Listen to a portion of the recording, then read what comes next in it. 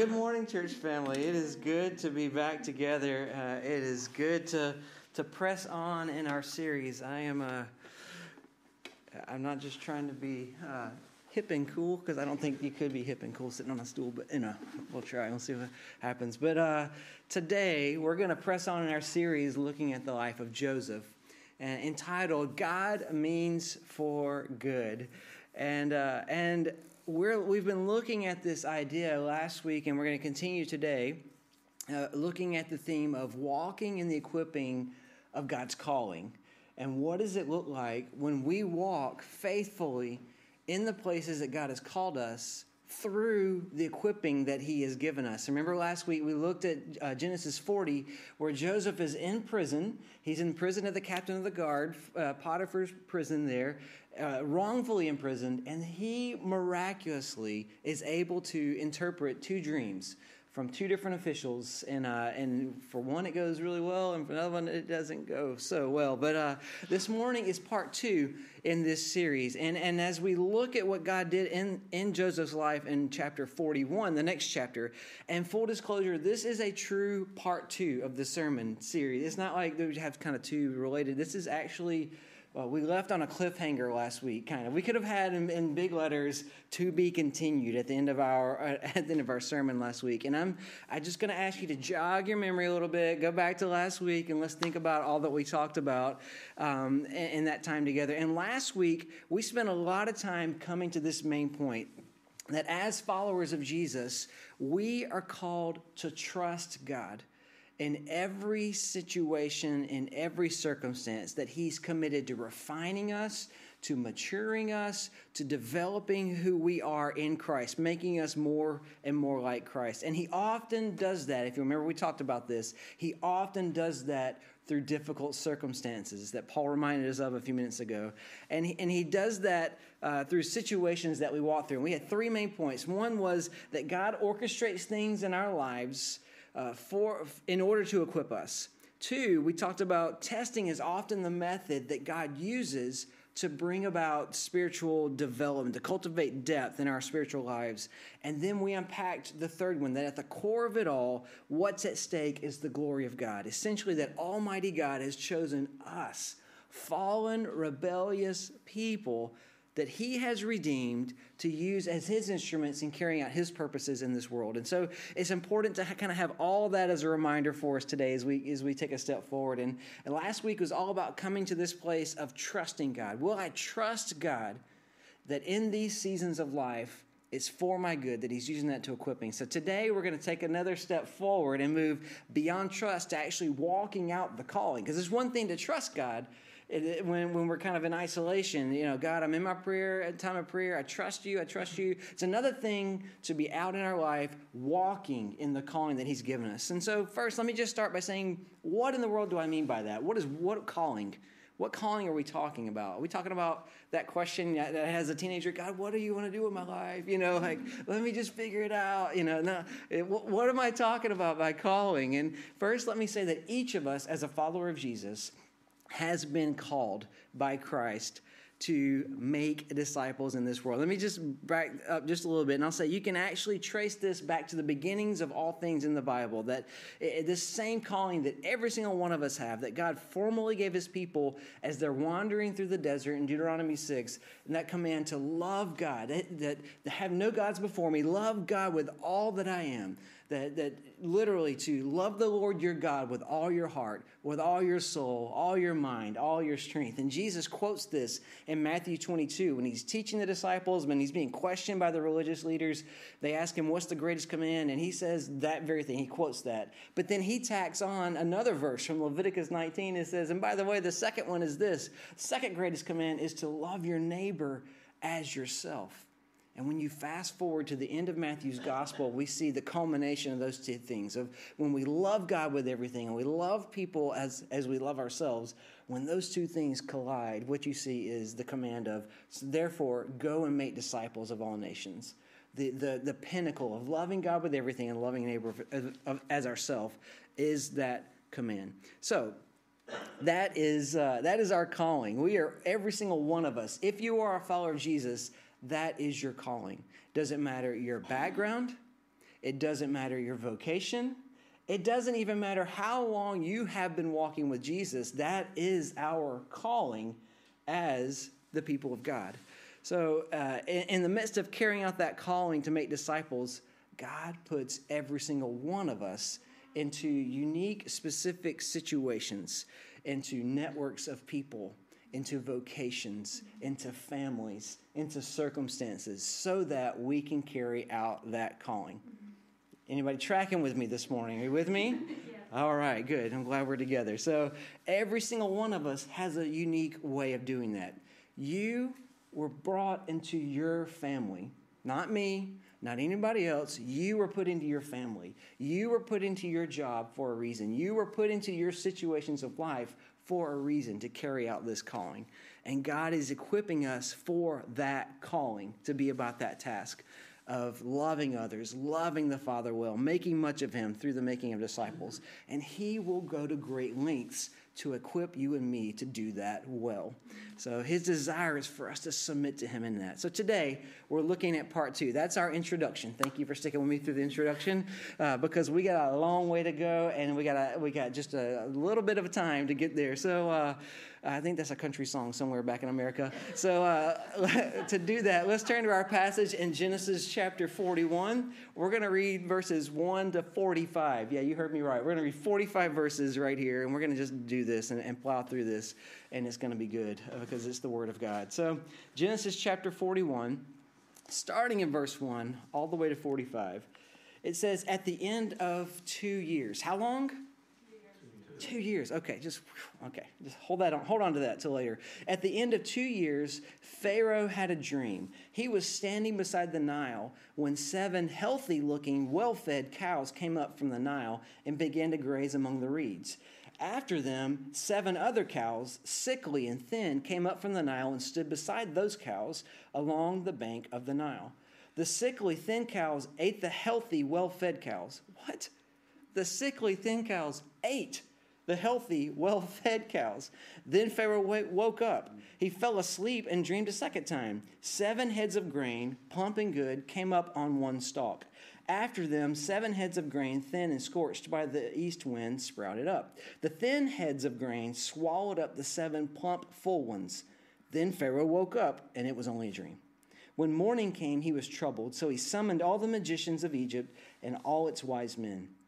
Pharaoh told them his dreams, but no one could interpret them for him. Then the chief cupbearer said to Pharaoh, remember him from last week? The chief cupbearer was in the prison. He said to Pharaoh, today I remember my faults. Pharaoh was angry with his servants, and he put me and the chief baker in the custody of the captain of the guards. He and I had dreams on the same night. Each dream had its own meaning. Now a young Hebrew, a slave of the captain of the guards, was with us there. We told him our dreams. He interpreted our dreams for us, and each had its own interpretation. It turned out just the way he interpreted them to us. I was restored to my position, and the other man was hanged. Then Pharaoh sent for Joseph, and they quickly brought him from the dungeon. He shaved, changed his clothes, and went to Pharaoh.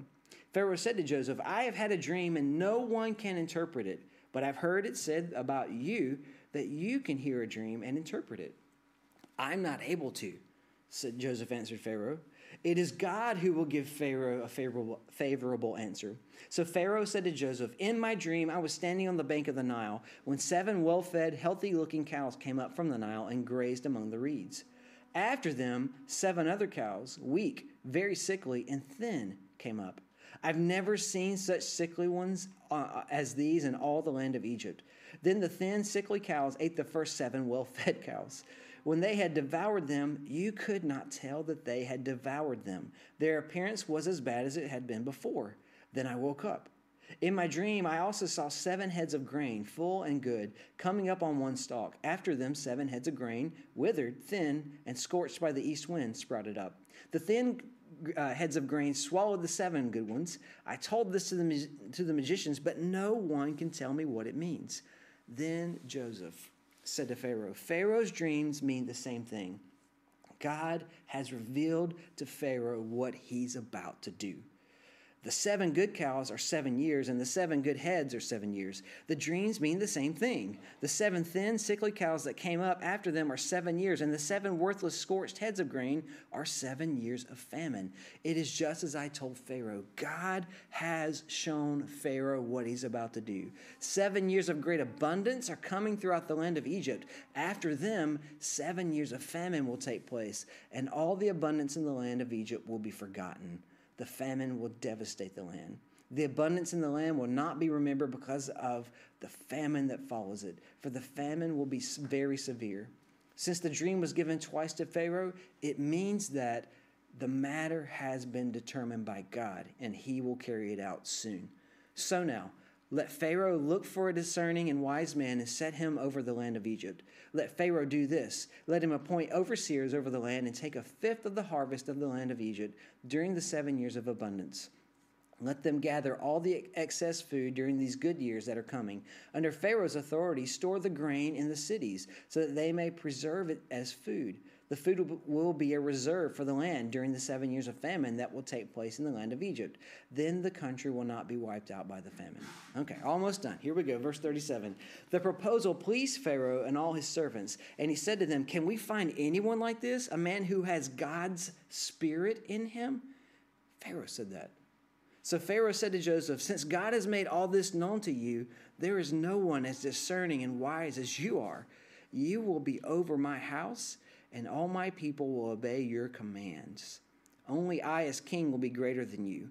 Pharaoh also said to Joseph, "See, I am placing you over the land of Egypt." Pharaoh removed his signet ring from his hand and put it on Joseph's hand, clothed him with fine linen garments, and placed a gold chain around his neck.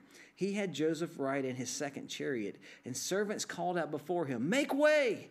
So he placed him over all the land of Egypt. Pharaoh said to Joseph, "I am Pharaoh, and no one will be able to raise his hand or foot in all the land of Egypt without your permission." Pharaoh gave Joseph the name Zephanath-Paneah and gave him a wife, Asenath, daughter of Potipherah, priest of On.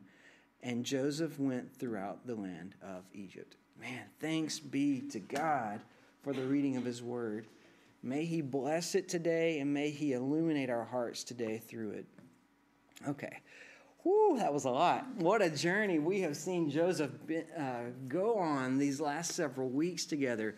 Talk about living life in the lowest of lows and then going to the highest of highs. I mean, hopefully what you've seen in Mark's sermons these last few weeks and in mine last week is that this wasn't all for nothing, that there was purpose in this journey. And the beginning of this passage serves as a bridge for what we were talking about last week, trusting the things that God has you walk through, they're being used by God for your equipping to mature you. And this is on full display in our passage today. And let's just break this passage down a bit. I was telling the guys this morning, this is one of those passages with 45 verses. We're not going to go verse by verse and look at detailed word searches at all this stuff. We're going to look kind of a meta perspective today. Otherwise, we'd be here a long time. So let's think about this. So we find here that Pharaoh has 2 really disturbing dreams. I mean, he has a very vivid, disturbing dream, and it wakes him up. Has that ever happened to you? You ever had just this really disturbing dream? You wake up and you're like, I know when this has happened to me several times. It's almost like you wake up, but you want to wake up and shake it off, but you really don't want to wake up all the way because you want to be able to go back to sleep, you know? And so he's able to kind of shake it off a little bit and goes back to sleep and has another disturbing dream, you know? And so that's the picture we have here. And it's important for us to know that within Egyptian culture, dreams were highly valued. They had so many gods and goddesses that Egyptian leaders especially viewed dreams as the way that many of their gods and goddesses communicated with them. So anyone who could interpret a dream was very valuable. They were very well respected, and that's why we see Pharaoh respond to Joseph the way he does. That's important to latch on to that this morning. So Pharaoh, he calls all his magicians in, all his wise people who make a living at interpreting dreams, and not one of them can tell Pharaoh what his dreams mean. It's only at that point that the cupbearer has this revelation. Oh no, what have I done? I've forgotten about the one guy who helped me back in prison. And my sin is great, one translation says of this story. And he realizes the wrong that he has committed against Joseph. And he recommends Joseph to Pharaoh. Pharaoh brings him in, and he has to talk with him. And here is the biggest example of what we were talking about last week. Only we didn't have time to cover it because we went over time a little bit, which we might do a little bit today. I apologize in advance. God has used Joseph's experience with his dreams in his youth. And God has used Joseph's experience last week. We saw this in the prison with those two dreams for this moment before Pharaoh. All of that was training ground for this moment right here before Pharaoh. Joseph's ability that God has given him to be used by God to interpret dreams is the reason we see such a radical reaction from Pharaoh. So not only had God orchestrated things like we talked about last week in Joseph's life, but Joseph has been obedient in the midst of God orchestrating those things in his life. And as a result, he's ready for this experience. And as we build off of what we saw last time, our main point today is this. Number one, we have three again this week. I said last time we had three. Again, the Good Baptist message, we have three main points. The first one is this. When we walk in the equipping that God has called us to experience, we see life change and growth. When we walk in that equipping, we walk it out, we practice it, we see life-changing growth. To put it in New Testament terms, which we kind of resound more around, we see fruit. We see that John 15 kind of fruit that I read from last week. Jesus says that I am the vine, and you are the branches, and the one who remains in me and I in him produces much fruit. But apart from me, you can do nothing. We see maturity produced in our lives. We see that leads us to investing in other people's lives around us. And Genesis 41 is the moment where Joseph is able to be an amazing picture of this very thing for us. Joseph's no longer the same person we saw way back several weeks ago, where he's flaunting that coat. He's flaunting that relationship that he has with his father before his brothers. He's flaunting that dream. We no longer see that Joseph. This is a totally different person standing here before Pharaoh. And the things that the Lord has taken Joseph through have now matured him and brought him to a place where he can step into this moment. He can stand before the most powerful man in the land, and he can be totally comfortable with who he is in God because of what God has brought him through. What we're witnessing now is that Joseph has come to a place of finding contentment in God, regardless of his circumstances, regardless of where he is, he's content in who he is in God. Look at the interaction Joseph has with Pharaoh. Skip down to verse 15 with me. 15 and 16 says, Pharaoh said to Joseph, I have had a dream and no one can interpret it.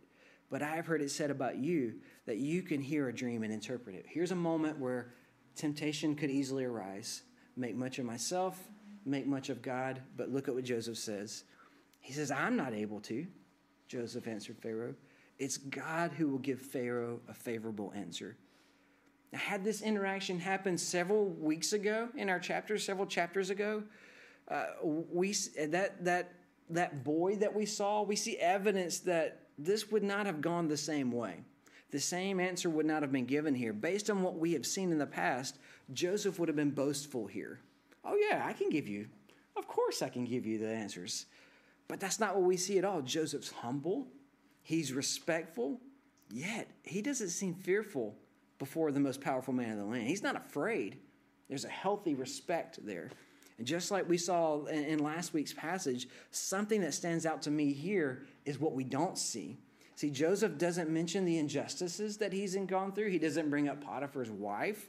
He doesn't mention being kidnapped or being betrayed. He doesn't mention anything beyond what Pharaoh asks him directly. And as I read this, as I see this passage, this is a display of Joseph's contentment in God.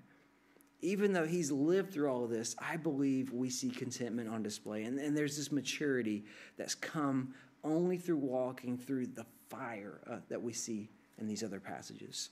I'll say it again. The things that you have walked through and are walking through are for a purpose. So do not waste them. Don't waste them. In the midst of hardship and difficulty, trust the Lord. Submit to him. Obey him. Do not give up on his faithfulness. He's working all things to prepare you to be effective for the things he's called you to.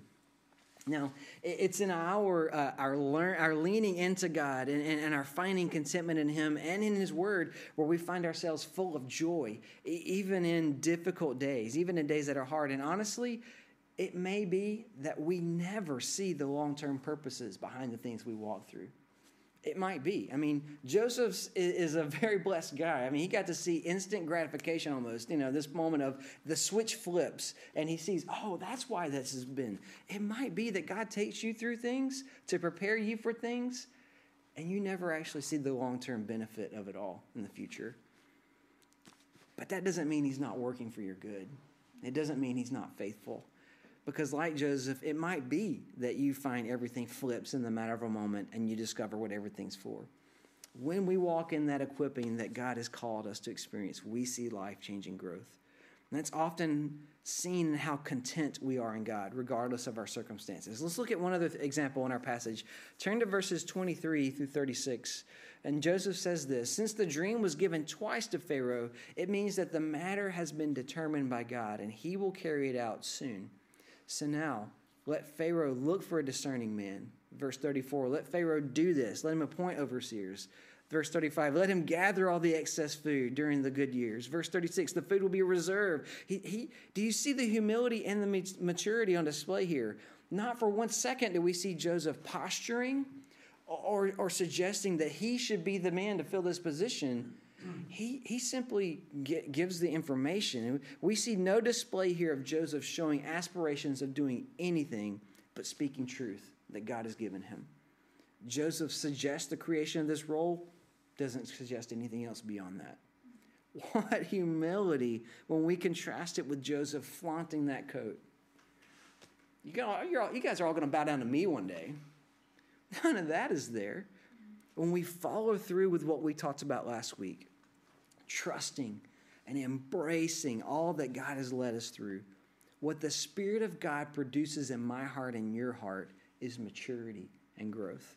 Now let me be clear about one thing, because that sounds really good. So to be clear, I'm not saying that this is going to be easy. In fact, it's not going to be easy. It's not comfortable. The reason it's so effective is because it's not easy. That process that's difficult, that striving, that struggle, that refining is not an easy process. It's the fact that it is a refining process that makes it a good thing for us, though.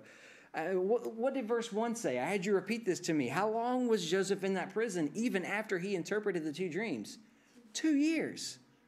So for 2 more years, even after he's done this divine thing, he still sits right there day after day after day, just being faithful before the Lord, just being obedient, just being patient, God continually cultivating things in his heart and his life. Those of you who have walked through trials, through difficult situations like this, know what I'm talking about. When you recognize what God cultivated in your life through those days of equipping, they turn from being bitter memories to joyful ones.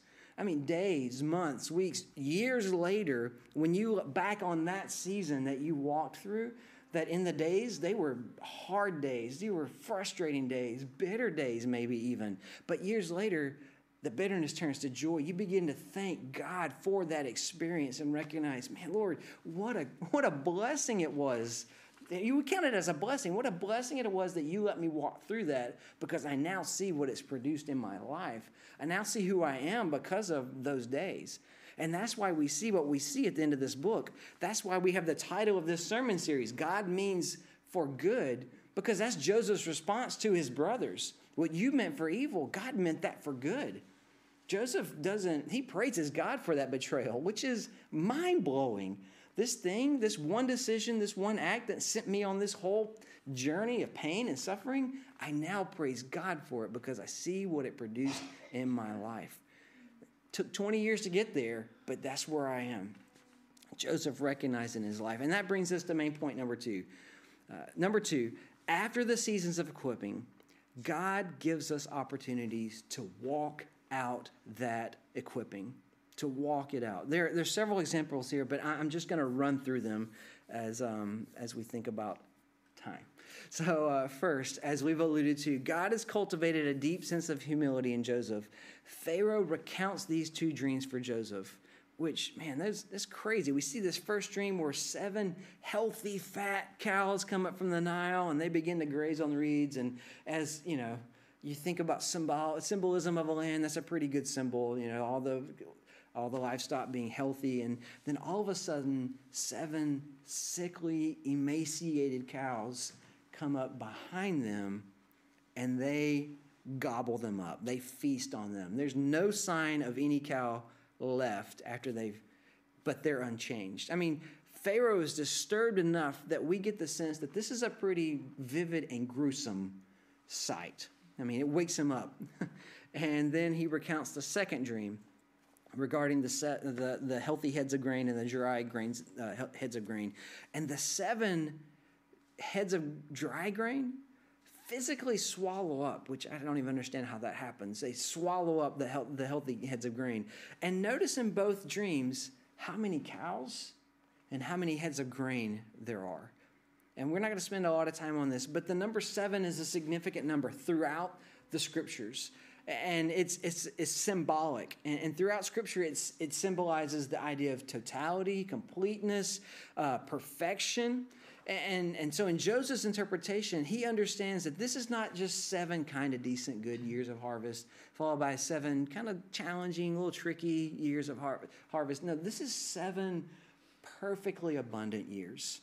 Like, we've never seen the levels of harvest for 7 consecutive years, followed by the polar opposite, 7 years so bad that those years were so good that it was mind-blowing how good they were. They're forgotten. The years following were so bad.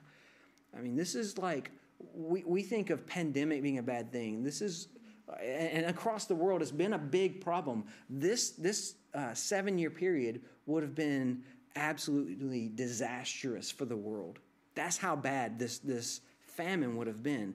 This is total, complete abundance followed by total, complete drought. And here's the moment where Joseph can walk in that equipping that he's received. He doesn't balk, he doesn't hesitate or do anything but speak what God has revealed to him. And Joseph doesn't try to take retribution. What we see is that he respects Pharaoh, but again, there's no fear of man in his heart. He speaks plainly. And notice who Joseph gives credit for the revelation of truth of these dreams. He credits God. That's maturity, humility. Now, notice one other thing here. There's a confidence on display. I'm blown away by Joseph's confidence here.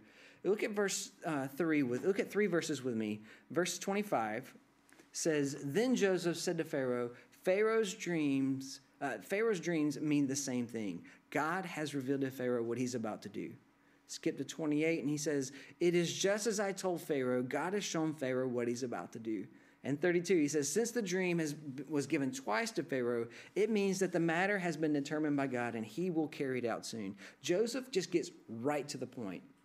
There's no pontificating, there's no monologuing, there's no making himself look good with his speech. He doesn't drag it out or try to make much of himself. Joseph doesn't even try to credit or make himself look good as he shares it. Instead, he's direct. He's plain spoken. This is the truth. This is the bottom line. God has matured Joseph enough through all of this to the point that we see the outworking of Joseph's dependence upon the Lord. We see a God-given divine wisdom that just oozes out of him. I mean, not only does Joseph interpret the dream, but in the power of the Spirit of God, through that equipping, Joseph proceeds to give Pharaoh an action plan. So Pharaoh just wants to know, what's the dream mean? Joseph says, so here's the deal. Because the dream means this is what you need to do. And this is what you need to do right now. I mean, bold to say to the king of the land, so here's your dream. By the way, here's your next step that you need to take. And as we walk in those moments that God has equipped us for, we are given what we need. That's the point of all of this. Joseph doesn't just interpret the dream, but he's given what he needs. He's given the wisdom to share with Pharaoh, this is how you save your country. And so just like Joseph, we find this God gives us what we need when we need it. And this isn't a new concept to us. I mean, Jesus talks about this in Luke's gospel, in Luke 12, verses 11 and 12. And he's teaching about not giving into a fear of man. And when you stand before judges, when you stand before things, or when you need to give a defense of the gospel, God will give you what you need through the Spirit. This is what Jesus says in Luke 11 and 12. He says, whenever they bring you before synagogues and rulers and authorities, don't worry about what you should defend, how you should defend yourselves or what you should say, for the Holy Spirit will teach you at that very hour what must be said. The Spirit of God, follower Jesus, the Spirit of God that lives within you will give you what you need in those moments and those situations. Oh, it still won't be easy, but you'll have a clear understanding of the steps you need to take. You know, it's not like it's comfortable. The equipping of the Spirit makes all things easy. No, the equipping of the Spirit gives us understanding of what we need to do and the boldness to do that, even though it's not easy. So for Joseph, God gave him humility and then he gave him wisdom. But did you pick up on Genesis 41, 33 through 36, that it's not actually part of the dream? We've kind of talked about this. So he gives them this action plan. This is additional advice that comes straight from God, granted to Joseph. And Pharaoh, here's my point. Pharaoh recognizes that this is not just Joseph speaking. He recognizes that this is from God. That's how wise he is. It's kind of like Solomon. You read back through the life of Solomon, everyone marveled at Solomon's wisdom, and they recognized that it was wisdom from God. The same thing here. In verse 38, he says, and he, Pharaoh, said to them, can we find anyone like this, a man who has God's Spirit in him? This is the moment all that pain has been for. This is the moment God is preparing him. God used Joseph's experience, that overseeing, that managing of Potiphar's household, even though he was a slave. He's managing another man's possessions and household. He goes to the prison and he's managing the prison, and all that stuff's flourishing, but he's getting administrative training. But all this is what it was for. So I say to you today, don't waste your equipping. God has taken you through things that you've gone through for a reason. Do not waste it. Don't waste it. Walk in faithfulness before him. If you will do that, you will find deeper and deeper joy. You'll find satisfaction that you never dreamed even existed or was possible. So one, when we walk in the equipping that God has called us to experience, we see life-changing growth. Second, after the seasons of equipping, God gives us opportunities to walk in that equipping. And just like last Sunday, we come to the third and shortest point, and again, it is the most important point. What's at stake in your obedience to walk in this calling is the glory of God. And we introduced this idea last week, and I'll say what I said last week, that this is not an issue of whether or not God receives glory. He will receive glory. It's more that this is the weight that God puts behind the equipping of his people. He puts his glory at stake. And it should cause us to be in awe of God, that the God of the universe, the one who created all things, that he has chosen us, fallen, rebellious, continually, perpetually, habitually rebellious people, to be his instruments of living out this calling. Being a picture of what it means to love God with our whole lives, to love God, love others sacrificially, and to let the outworking of those two to be the making of disciples, to invest in others so that others know how to both know God and love people, and to help others know God and love people and help others. God has always been about the redeeming of his people, a redeeming of a people from every nation, language, tribe, and tongue. We see that in Revelation. That's who we see around the throne room of God, praising and lifting up the praises. Joseph's piece of this puzzle goes back to that covenant, like we said last week, back to that covenant with his great-grandfather, Abraham, that God said that I will be your God and you and your people are going to be my people. I'm going to redeem you. I'm going to bless your family. I'm going to multiply your family. But ultimately, I'm going to bless the nations through your descendant. In this chapter, we see Pharaoh elevate Joseph to the place of number 2 in authority over the whole country. Look at verses 39 to 41 with me. So Pharaoh said to Joseph, since God has made all this known to you, there's no one as discerning and wise as you are. You will be over my house, and all my people will obey your commands. Only I as king will be greater than you." Pharaoh also said to Joseph, "See, I am placing you over all the land of Egypt." God has now put Joseph in a position of prominence in order for Joseph to live out a life that reflects who God is before a whole nation. Man, the influence that God gives Joseph now, this stage, just to live out his life before people. He's center stage now. But as we're going to see in future chapters, Joseph is also now in a position to save the rest of his family and then those generations that leading up to Jesus, going back to that covenant with Abraham that I will bless the nations through your descendants. So Joseph gets his opportunity to fill that link in that chain that God has given him to be a blessing to the nations. Therefore, I go back to my earlier point. Sometimes it's just not about me and my situation. It's not about you and your situation. Sometimes the Lord enables us to walk out our obedience and faithfulness before him for the sake of others. Sometimes it's just not about us. We want it to be about us. Oh, I want everything to be about me, right? But sometimes it's just not about me. It's not always about us. And that's a good thing, quite honestly. But the dominoes continue to fall here in this chapter. Not only does God get glory through Joseph and through the saving of Joseph's family, but look at Pharaoh's confession here. We just read his response. He's in awe of God's revelation to Joseph. He's in awe enough to praise Joseph because God's working in through Joseph. And ultimately, Pharaoh respects, he demonstrates a respect of God on some level because he follows the advice of the plan. I mean, there's no hesitation. He immediately goes after the plan, recognizing that Almighty God has given it to Joseph, so I'm going to go after this plan, and I want to save my nation. And now the one true God takes center stage in a nation that is filled with false gods and goddesses. And I love that. God is faithful to move when his glory is at stake. I close this morning by pointing out just two more quick ways that we see God's glory on display through Joseph's life. George Prasher wrote a several-volume book, and it's what I've read of it has been so good. I've read parts of a volume, and it's entitled The Hidden Jesus, Types and Shadows. And each volume, he goes through a different one. He goes through the Old Testament, one he goes through just Genesis, and one he goes through offerings and sacrifices. Well, I was looking at the one he does on Genesis, and he looks at how Jesus is revealed in different things in the Old Testament, and amazing, good stuff. And writing about our chapter this morning, he says this, and this should be up on the screen. He says, the book of Genesis begins by showing how rule was lost by one man through his disobedience. It closes with rule restored and established in the hands of one who was found worthy of the highest honor. What a reversal of Potiphar's unrighteous judgment when Pharaoh lifted Joseph out of the dungeon and arrayed him in royal vestures and made him lord over all the land. And all this at a time when Egypt was the granary and metropolis of the world. What grace. God shows us in this moment an amazing picture. See, it foreshadows right here an ending of the story of all things, even here in the pages of Genesis.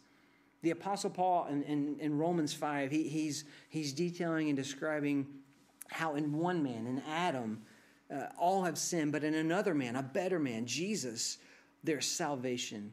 Ultimately, this story of salvation is going to end with Jesus ruling over everything. We see that throughout the pages of the New Testament, that in this actual ending, there is no one who is more powerful, no one who has more authority than Jesus. Jesus alone is worthy to be that righteous ruler over all. And if that's not a good enough picture for us today, let's take 2 more seconds to consider the name Pharaoh gave to Joseph. That name, Zephanath-Paneah, in verse 45. It can be translated as Savior of the world. How amazing is that? As good as an example that Joseph is for us today, there's a better example I want to leave you with today, because Joseph is just a picture of the ultimate Savior of the world.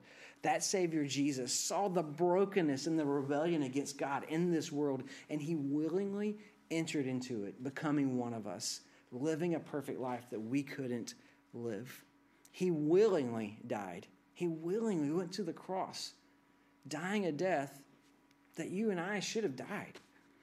And then he rose again, proving that if we will turn from our way to his way and trust him with our lives to be the king, to be the Lord of our lives, that not only can he grant us forgiveness, he will. He promises in his faithfulness to grant us forgiveness. He promises to make us right with God. Friends, if you've never done that today, if you've never made Jesus the King and Lord of your life, I invite you to do that today. There's space to talk more about that after our time of worship. And if you're in person with us, please stay. Talk with us about that.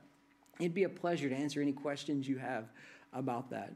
If you're watching online today, please get in contact with us through social media, through our email. We would count it a joy to talk with you about these things in more detail. Christian, Joseph isn't the only person God desires to make much of so that his glory can shine through their life. He's equipping you. He's equipping you. And today I'm urging you, I am pleading with you, be faithful to walk in the calling that he has given you. Be faithful to walk in that equipping that he's called you to. So I'll leave you with a question this morning, a challenge. Are there places in your life where you know he's leading you, but you're resisting to go? Are there places in your life where you know he's leading you, but you're resisting to go? And secondly, are there people God has put in your life that you know you need to follow through and share the good news of Jesus with? Be faithful in that today. Remember our promise that he will give us exactly what we need in the moment we need it through the power of his Spirit. If we trust him, if we step out in faith and trust him, he will give us what we need. The Lord has already been at work in your life, in and around you, in order to use you to invest in others. And whether or not that's ever as visible as Joseph, that's not the point. God sees it and he takes pleasure in your faithfulness and your obedience. So I challenge you today. Walk in the equipping of God's calling. Let's pray together. Father, thank you for the grace you give us, that you use the difficult things in our lives to equip us, to train us. You use every season to make us more and more like Christ. So, Lord, I pray that you would give us boldness, that you would give us faith, that you would give us the ability to walk out this equipping as we seek to love you with every single thing, every thought, every feeling, every internal thing in our lives, and that we would love others sacrificially, and we would do that by investing the gospel into them and making disciples. So help us today to be about that task. In Jesus' name I pray. Amen. God bless you, friends. God bless you, church family.